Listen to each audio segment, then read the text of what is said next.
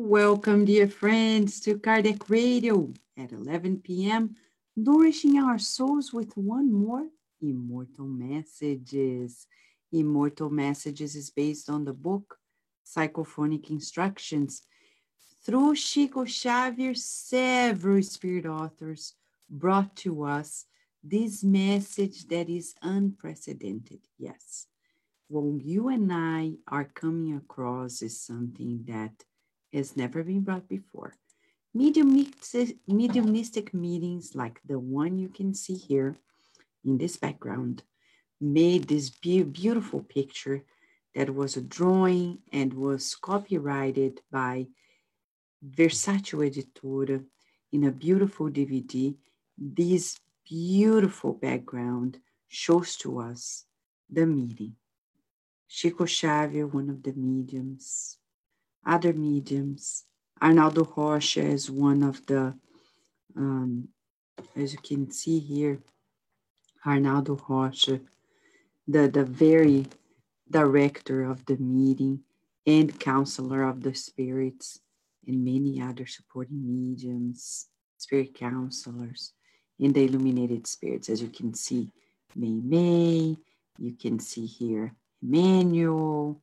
So you are going to observe that at the end of these rescue meetings, there are communications for illumination, clarifying doubts, giving warnings, advices, encouragement, and this may be totally transformative. I know much of this message we haven't been hearing for 2,000 years since the Christ, but you know, and I know, because the spirits are telling that through effort, repetition, we evolve, right? Yes. And here we are, I'm laughing at Gabriel Inácio, always so funny. He's saying he's ready in the future. It's midnight.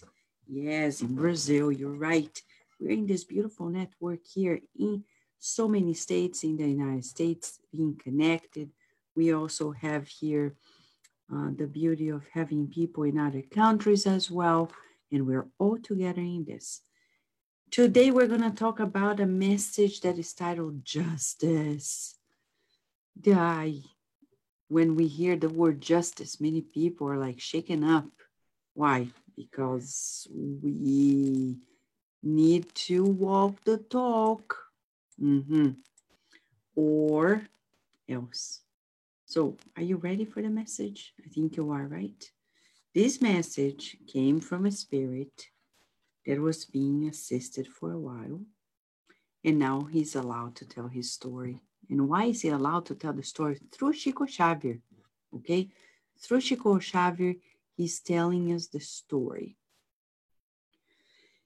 Says Arnaldo Rocha that he came on May 12th, 1955. And the spirit benefactors allowed him to speak. So you see, the spirits don't come and speak through us. Me next, and boom, jump. No. Our spirit guides, actually, they're managing it, especially when you are a very disciplined medium, like Chico Xavier. Coordinated by the benefactors, comes José Augusto and speaks through Chico Xavier. And now you and I, firsthand, are going to receive the message. You ready? No, Gabriel Inácio, more than ready. Let's go. He was a doctor on earth. A doctor who killed his father. Why?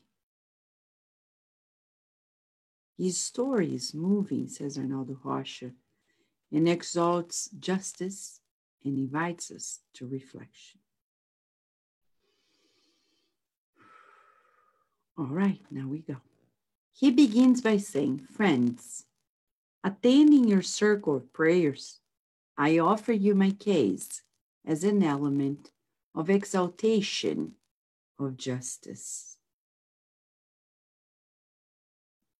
Pause. It's a mediumistic meeting, but all the spirits refer to this meeting as the circle of prayer. Have you observed it? There are many mediumistic meetings that cannot be characterized as so. Why does this one fit in the category? Because they really were prayerful.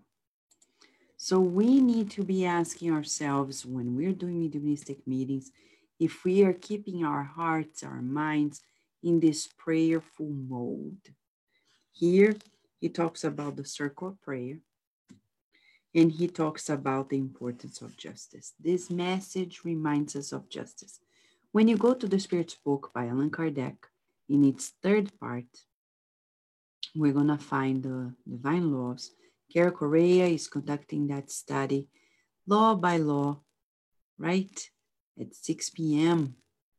Eastern time. And it's the study of these laws. The law of justice, love, and charity. It's one law. There's no justice without love. There's no love without justice and charity. Kardec asked the spirits, what is the definition of justice according to the spirits? And the answer is to respect everyone's rights. Wow. And we say, am I being just? Assessment question for all of us here together. Are we being just in our lives? Are we respecting people's rights, their ways of being? Food for thought.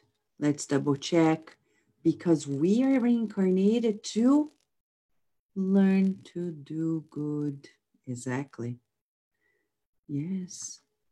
I am a child of God. I am a child of God. I've reincarnated to learn to do good. And one good is to be just, to respect people's rights. Look at Jesus Christ. He saw Judas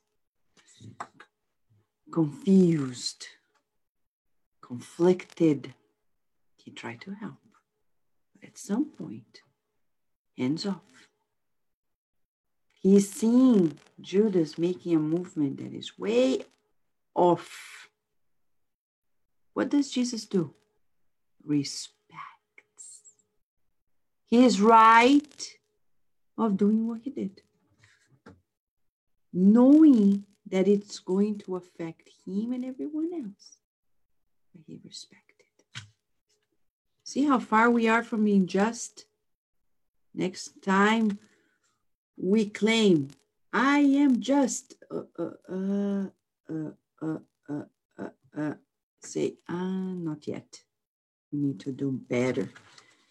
And Jose Augusto keeps saying, needless to say, I'm nothing more than a poor, discarnate sufferer seeking peace within myself. I once wore an indolent doctor. This way so unfaithful to the mandate of the world had given me. I was the son of wealthy parents.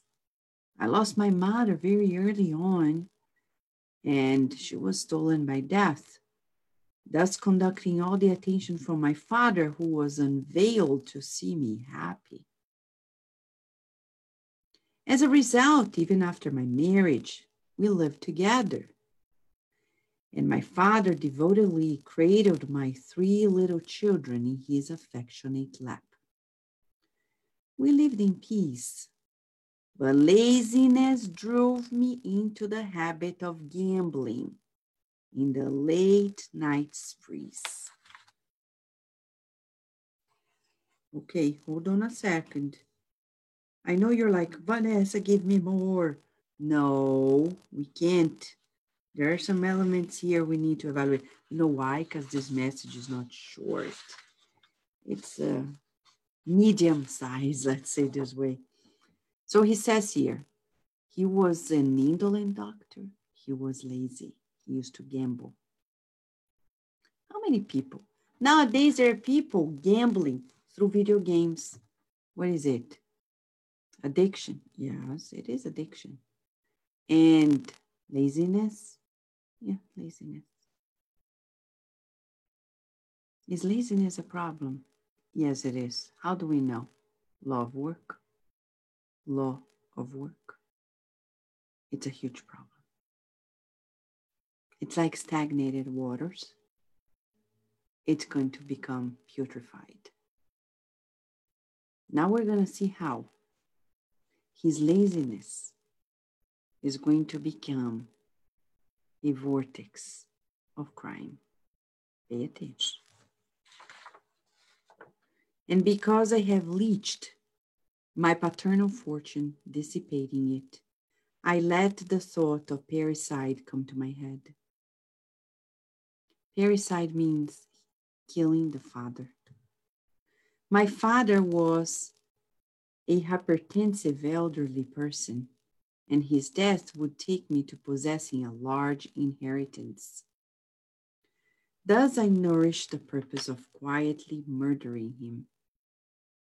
Out of nothing, because he was gambling, he needed the money, he wanted more money. His father was loving to his children, was always loving to him, and yet his father was nothing more than a bag of money for him. Thus I nourished the purpose of quietly murdering him.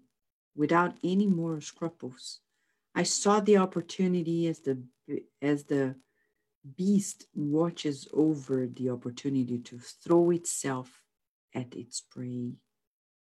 One morning, my father fell helplessly to the floor as he tried to fix our large wall clock, injuring himself on one wrist.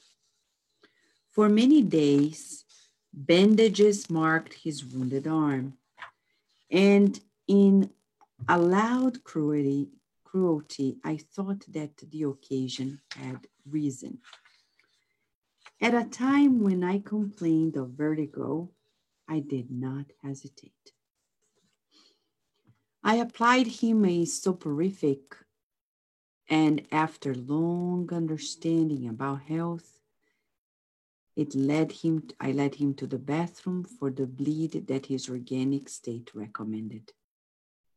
The patient obeyed without any reluctance. It's so sad to hear this, because the father trusted him deeply. I waited for his nerves to soften, and as soon as I saw him softened, I opened his veins.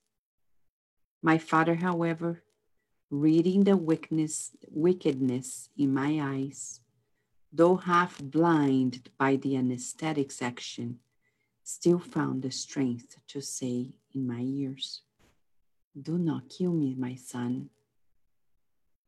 Though excited in the condition of a doctor, I prepared his cadaver, replacing the bandages. But remorse started overwhelming me. I did not inspire the slightest distrust to those around me about my unqualified offense, yet my life changed. Recognizing that the perpetrator is mentally trapped at the crime scene, I felt handcuffed to the fateful restroom. Obsessed with that room in our house as a madman, day and night, I clung to it, listening to my father pleading painfully, "Don't kill me, my son." Noticing my dementia for 2 consecutive years, my family resorted in vain to distinguished colleagues, to prayers, to moral and physical help. And precisely when deciding on the inventory which would give me the valuable estate, behold, as I was baiting, I suffered the rupture of an honorism that forced me to discarnate. Just like my father, I said goodbye to my body in a bloody bath.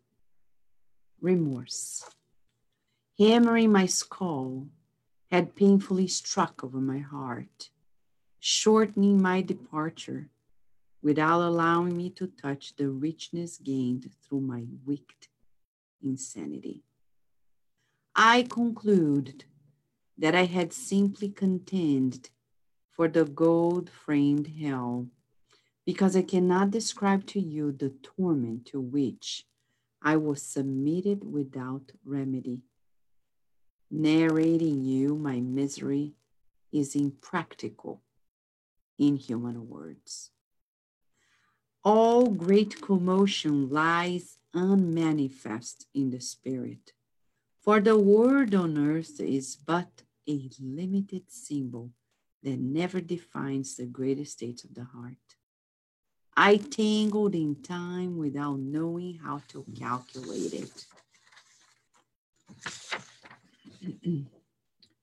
Was I still in the bloody bathroom, or was it persevering inside of me? As I asked myself such a question, as I continued to stare my father in the red water, hearing his unforgettable plea, "Don't kill my son. Don't kill me, my son," I sought to escape from myself, to annihilate myself, to die again, or to take refuge in the hell idealized by the Catholic theology. For non-existent ashes or outward flames would be a blessing confronted with the martyrdom that plagued my conscience. My own tormented imagination was my prison. And from this jail, my thoughts went beyond, shaping the creations of my remorse in remissive suffering. A moment came when godly hands brought me prayer. A moment came when godly hands brought me prayer. For almost 3 years, I have shared your prayers and studies, and I have heard the word of consolation and help, along with the afflicted and desperate, delinquent and suicidal, crazy and sick, obsessed and obsessing, who came out of the flesh through the false door of imbalance and out of the illusion in every regenerating note. I removed the threads with which I wove my appeasement and renewal tunic. I have learned to humble myself and to wait. I seek to turn belated repentance into timely prayer. And when I could plead with our friends, I asked the happiness of seeing my victim in order to beg forgiveness. I always assumed that my father hated me and that his thought persecuted me, claiming punishment and revenge. However, our instructors made me recognize that I was punished only by myself, that the image of my dying father in the terrible bathroom was the fixation of my soul within the inner frame that my thoughts vitalized in constant remorse. Supported by the loving benefactors of our lives, I was drawn back to the presence of the one to whom I had been the object of immense worship. O divine mysteries of heavenly wisdom, we entered the vast office of an industry manager, and there, after so many years, I found my father in a position similar to the one in which we said goodbye. He was the same man in physical maturity, with the halo of the experience of incessant work shining his lucid eyes. Above the great forehead stood the ancient oil portrait, my portrait. My old father had been reborn from the marital union of one of my children, without material fortune, since I was replaced at home by a man as addicted and rude as I had been, and learned in the rude school of personal effort to live with dignified work.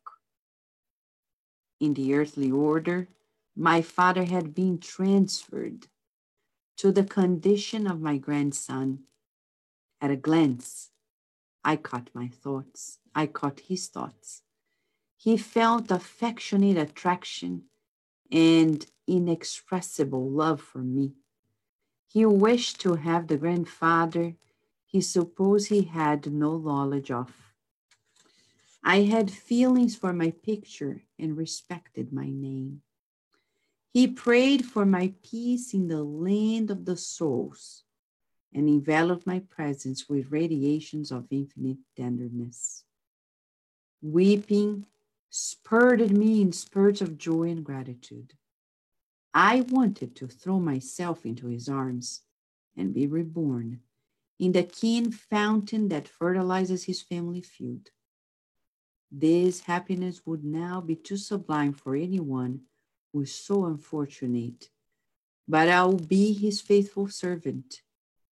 I will rise in the world among those who obey him. I'll be able to shine his shoes, set his table, and call him my Lord. This, thank God, is my greatest happiness. Friends who still enjoy in the flesh the divine treasure of knowledge with Jesus, consider the richness that congratulates you on the way. And for the much I have received from others, I ask the Heavenly Father to protect and bless us. Said, beautiful, so much learning. As you and I breathe in and out to absorb. The story of José Augusto is the story of a criminal person. We talk about the suicides. We forget that the ones who commit crimes, they don't have an easier life either. Similar.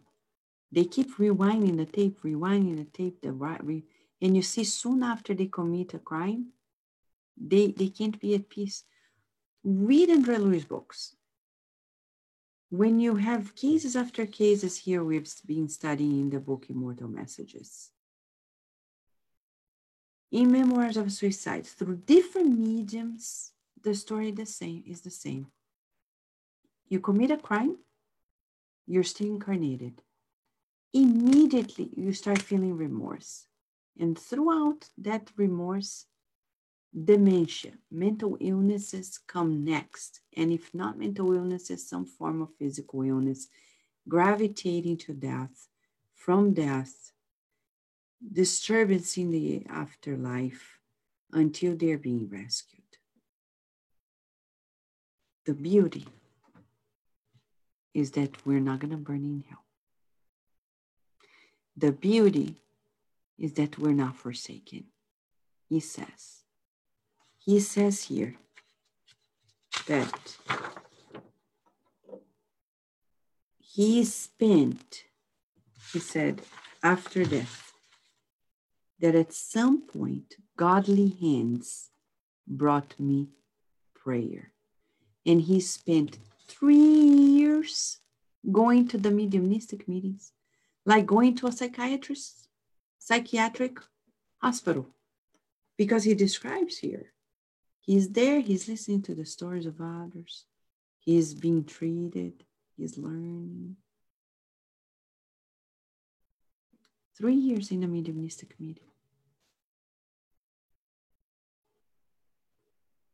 We wish people understood the gravity of mediumistic meetings, the seriousness the commitment and the inner push to really be at the level that the good spirits need, so we can be the grounding element for the good spirits to do all this work.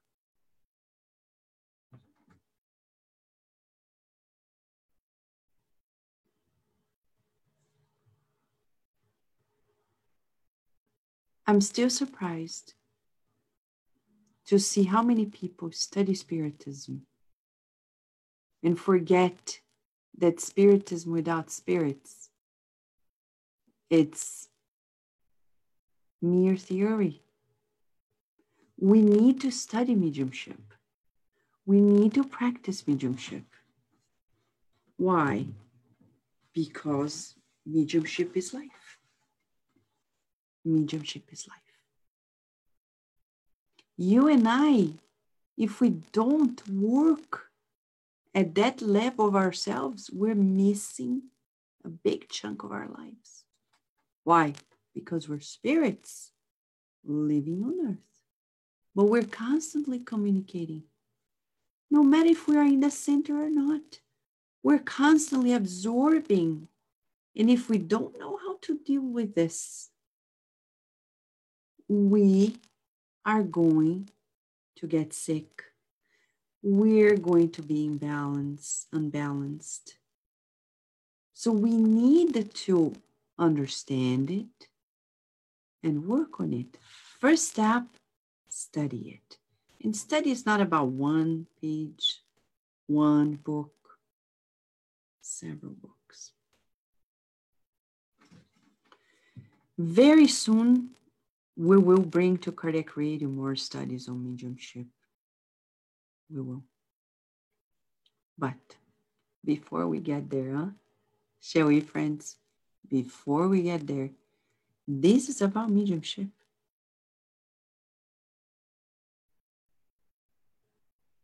The circle of prayers. Prayer is essential. What else? We need a team, 3 people. What else? We need understanding of what it is. And we need to have a lot of love in the heart.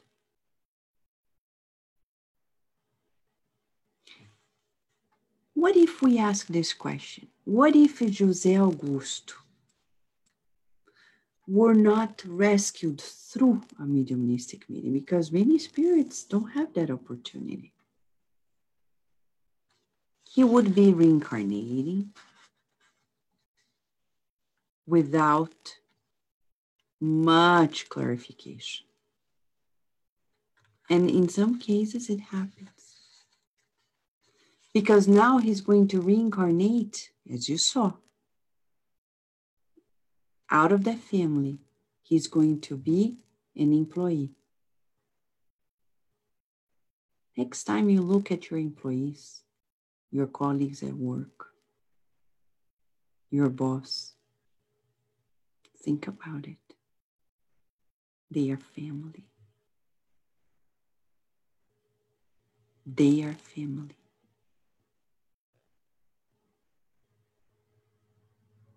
And if you are asking what is the exercise that the spirit mentors of this program are asking us to do, this is the exercise.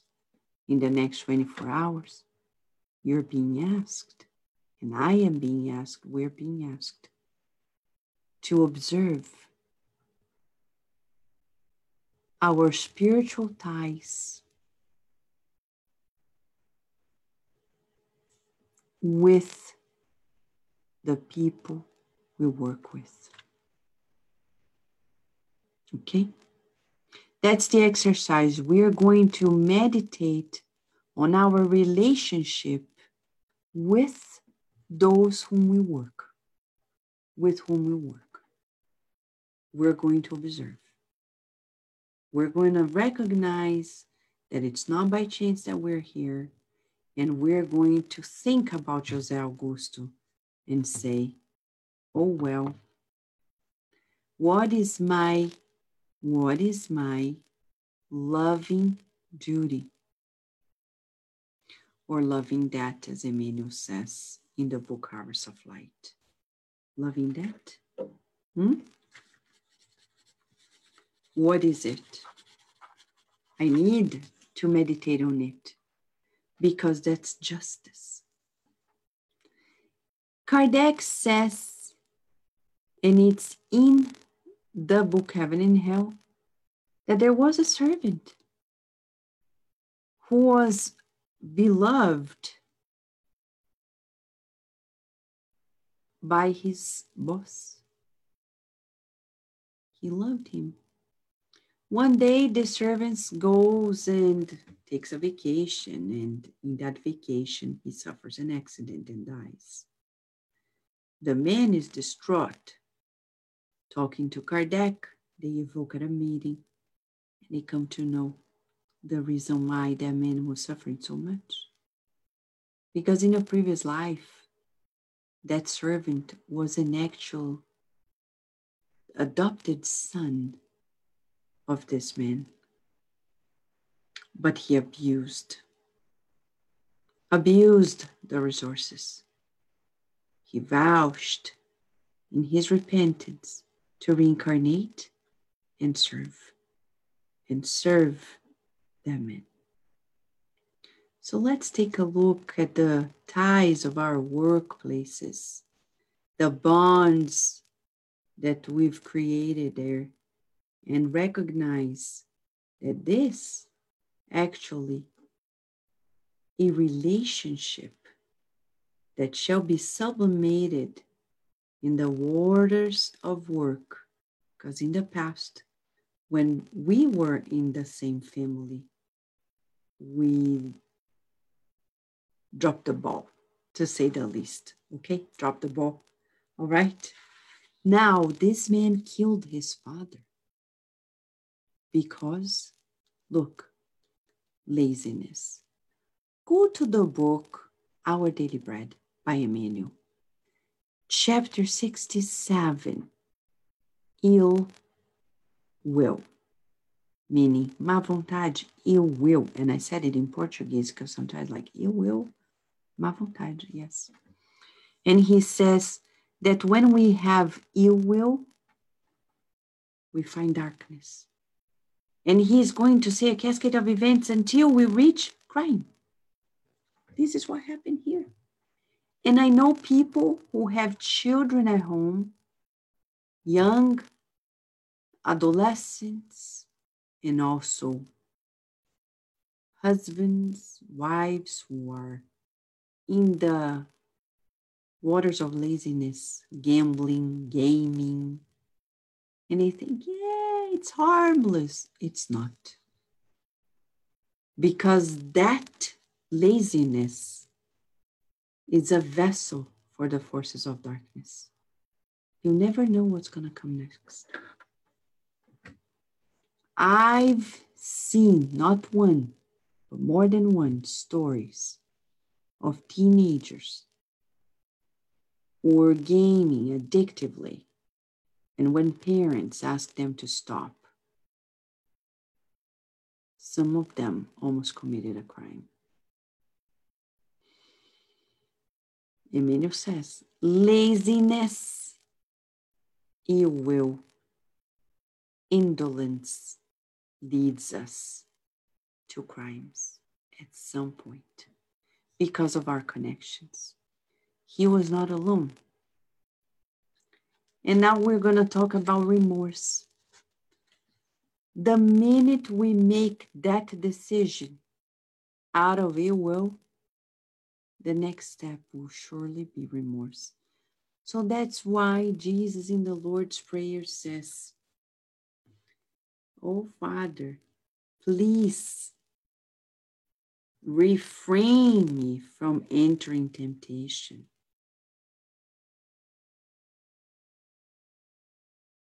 Don't let me fall into temptation. Because after that, it's going to be tears and tears and tears and madness. So today, he says here, I have learned to humble myself and to wait. So these are lessons for us. When you go to work and you want that promotion, when you go to work and you want people to see you, people to notice you, humble yourself and wait. Don't cultivate that sense of sadness. Don't cultivate that sense of inferiority. Understand. That's what he's saying. And he says, I seek to turn belated repentance into timely prayer. To fight against remorse is so hard. Only a lot of work in the good will do it. A lot. And in this case, prayer is also so important. Did you observe that in all of these cases, prayer is a big deal? Where are we in our prayers? It's not only our daily prayers at Carrick Radio or the morning prayers. It's in our daily, day-to-day life prayers. We're praying enough. Sometimes I think I don't pray enough. We need to be more prayerful. But prayerful in a way that we take action soon after. It's like a prayer and work, prayer and work, prayer and work, prayer and work, until work becomes prayer and prayer becomes work. Just like in St. Francis. So tonight we're being invited to this one exercise. Check your relationships at work. Check them out. Observe. Say a prayer to your boss, to your colleagues, to your clients, to your patients, to whomever, to your students. Because they are coming to you through different ways. Who knows who were they in the past? A child that we abandoned, a spouse, father that we killed, a mother that we despised, that we abandoned. Who knows? So I'm going to invite you now to pray. Let us pray together, friends. Don't go away. Let's pray together so we can wrap up, building this current of healing light around us, but to be emanated to those who are suffering much more than we are. There are many people in this world who do not have this knowledge and are suffering greatly. And this is our turn. Shall we, friends? Yes, we want to share the good with you. Let us pray.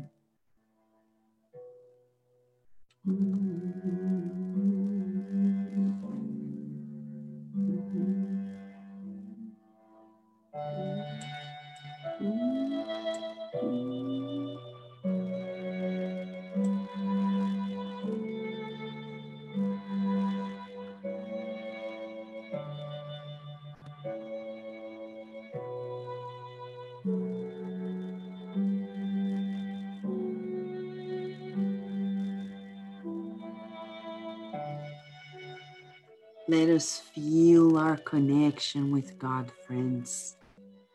Let us feel the joy, the blessings of knowing Spiritism and knowing of our Master Jesus. Oh God, your mercy is so immense.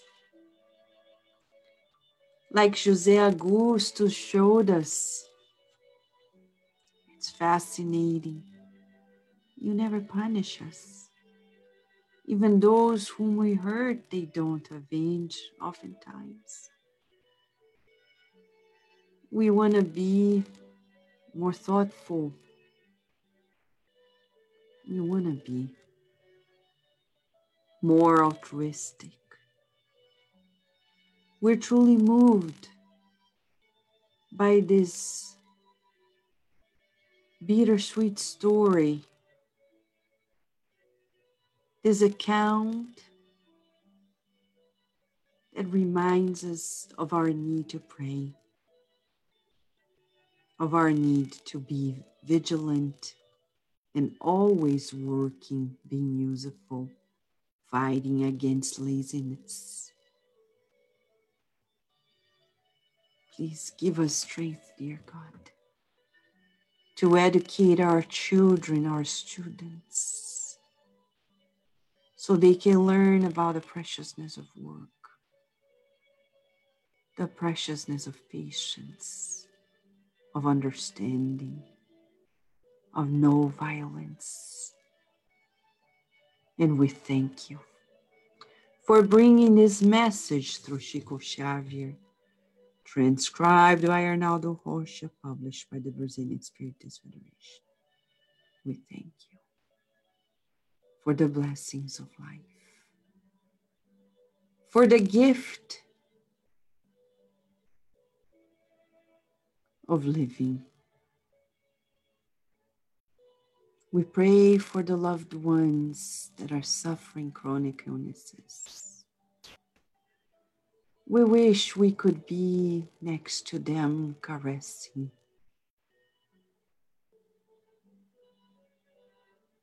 their gray hair,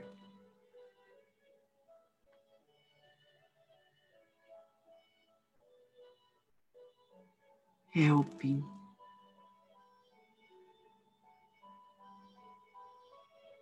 wherever they are. We pray for those who are in the hospitals,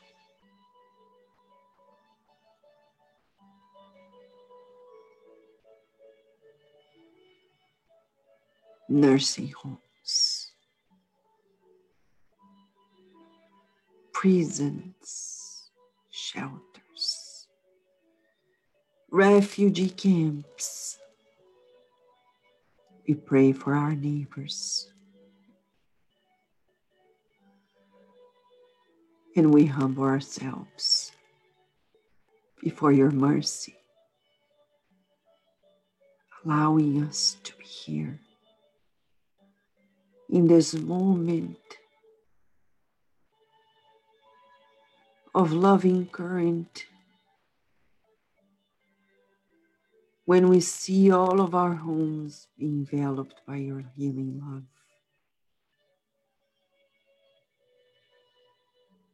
We thank you for Cardiac Radio and for the invitation to do the good always. May we stay under your guidance, feeling your protection as you give us the permission to go on in works of the good, of love,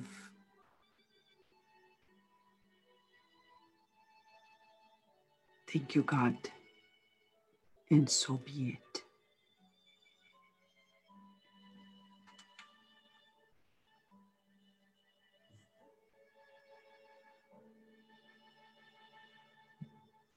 Yes, friends, it is good to pray and it is good to be together. It's good to be here, united in this ideal of learning, loving, and serving. Let us look at the people at work and recognize our family. Let's love more and be happier. We hope to be back here at Cardiac Radio, where we're always nourishing our souls. Right? Thank you, friends. Until tomorrow, God willing.